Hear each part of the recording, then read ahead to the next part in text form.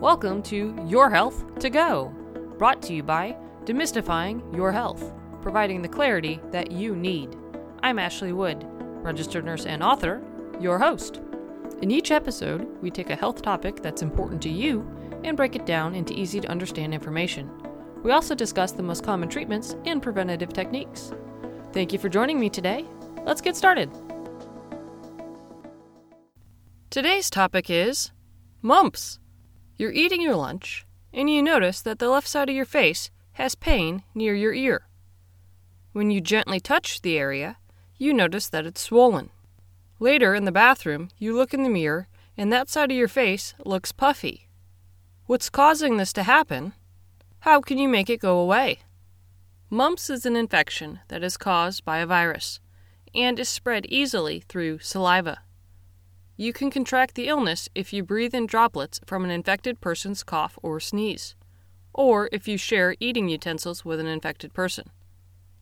Symptoms don't appear until 2 to 3 weeks after exposure, and you remain contagious for about 9 days after they start. The primary symptom is swollen salivary glands. Since these glands are located near your ears, it can cause your cheeks to look puffy.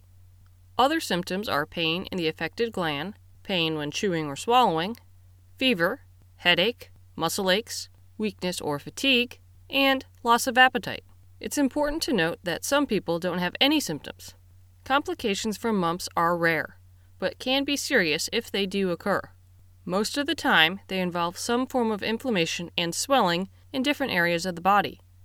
This can happen in the brain, which is known as encephalitis, and can produce neurological problems and be life-threatening. It can also happen in the membranes and fluid that cover the brain and spinal cord. This is called meningitis. Another location is the pancreas, resulting in pancreatitis, which causes pain in the upper part of the stomach and nausea and vomiting. For boys and men, swelling can transpire in their testicles. This is orchitis and is very painful. However, it doesn't usually lead to sterility. Besides swelling, complications of mumps can include hearing loss that may or may not be permanent, heart problems, and miscarriages for pregnant women.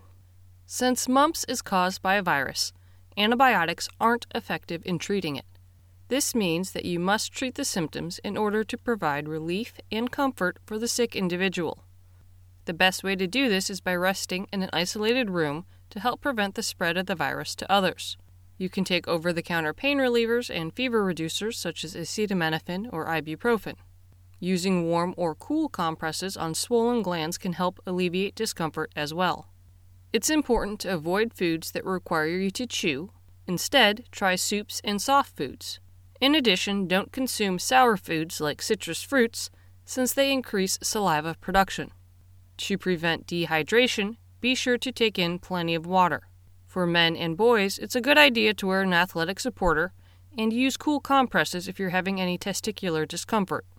If you start experiencing any complications, call your doctor and let them know that you think you have mumps and what your symptoms are.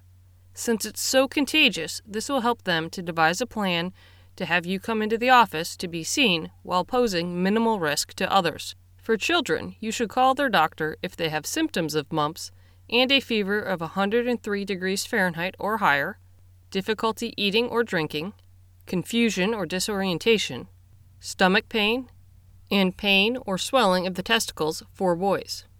There is an easy way to avoid mumps, the MMR, or measles, mumps, and rubella vaccine. It's usually given in 2 doses since 1 dose isn't effective enough at preventing it. The first dose is usually given between 12 to 15 months old, and the second is given between 4 to 6 years old. The goal is to have both prior to the child entering school. It's important to note that while a 3rd dose isn't typically recommended, a recent study found that if there's an outbreak, receiving a 3rd shot decreases the risk of contracting the virus significantly.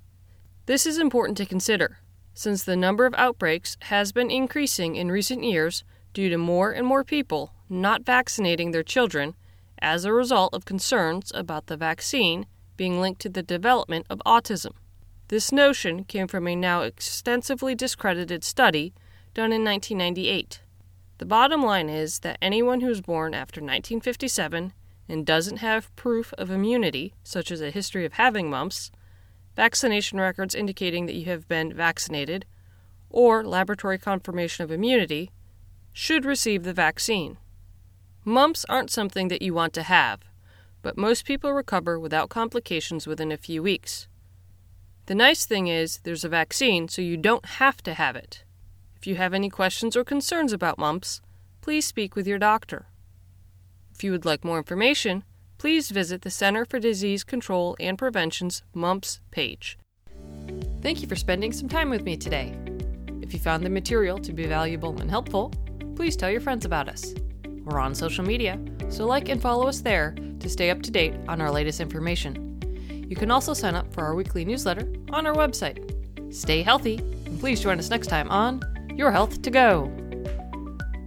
Now, time for the legal statement. Please keep in mind that the content we provide is not intended to be a substitute for professional medical advice, diagnosis, or treatment.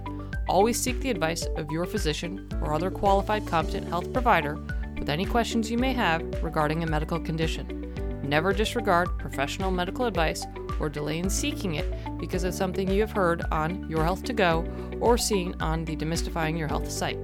Demystifying Your Health does not recommend or endorse any specific tests, physicians, products, procedures, opinions, or other information that may be mentioned. Reliance on any information provided by Demystifying Your Health, its employees, others appearing at the invitation of Demystifying Your Health, or other visitors to the site is solely at your own risk. If you think you may have a medical emergency, call your doctor or 911 immediately.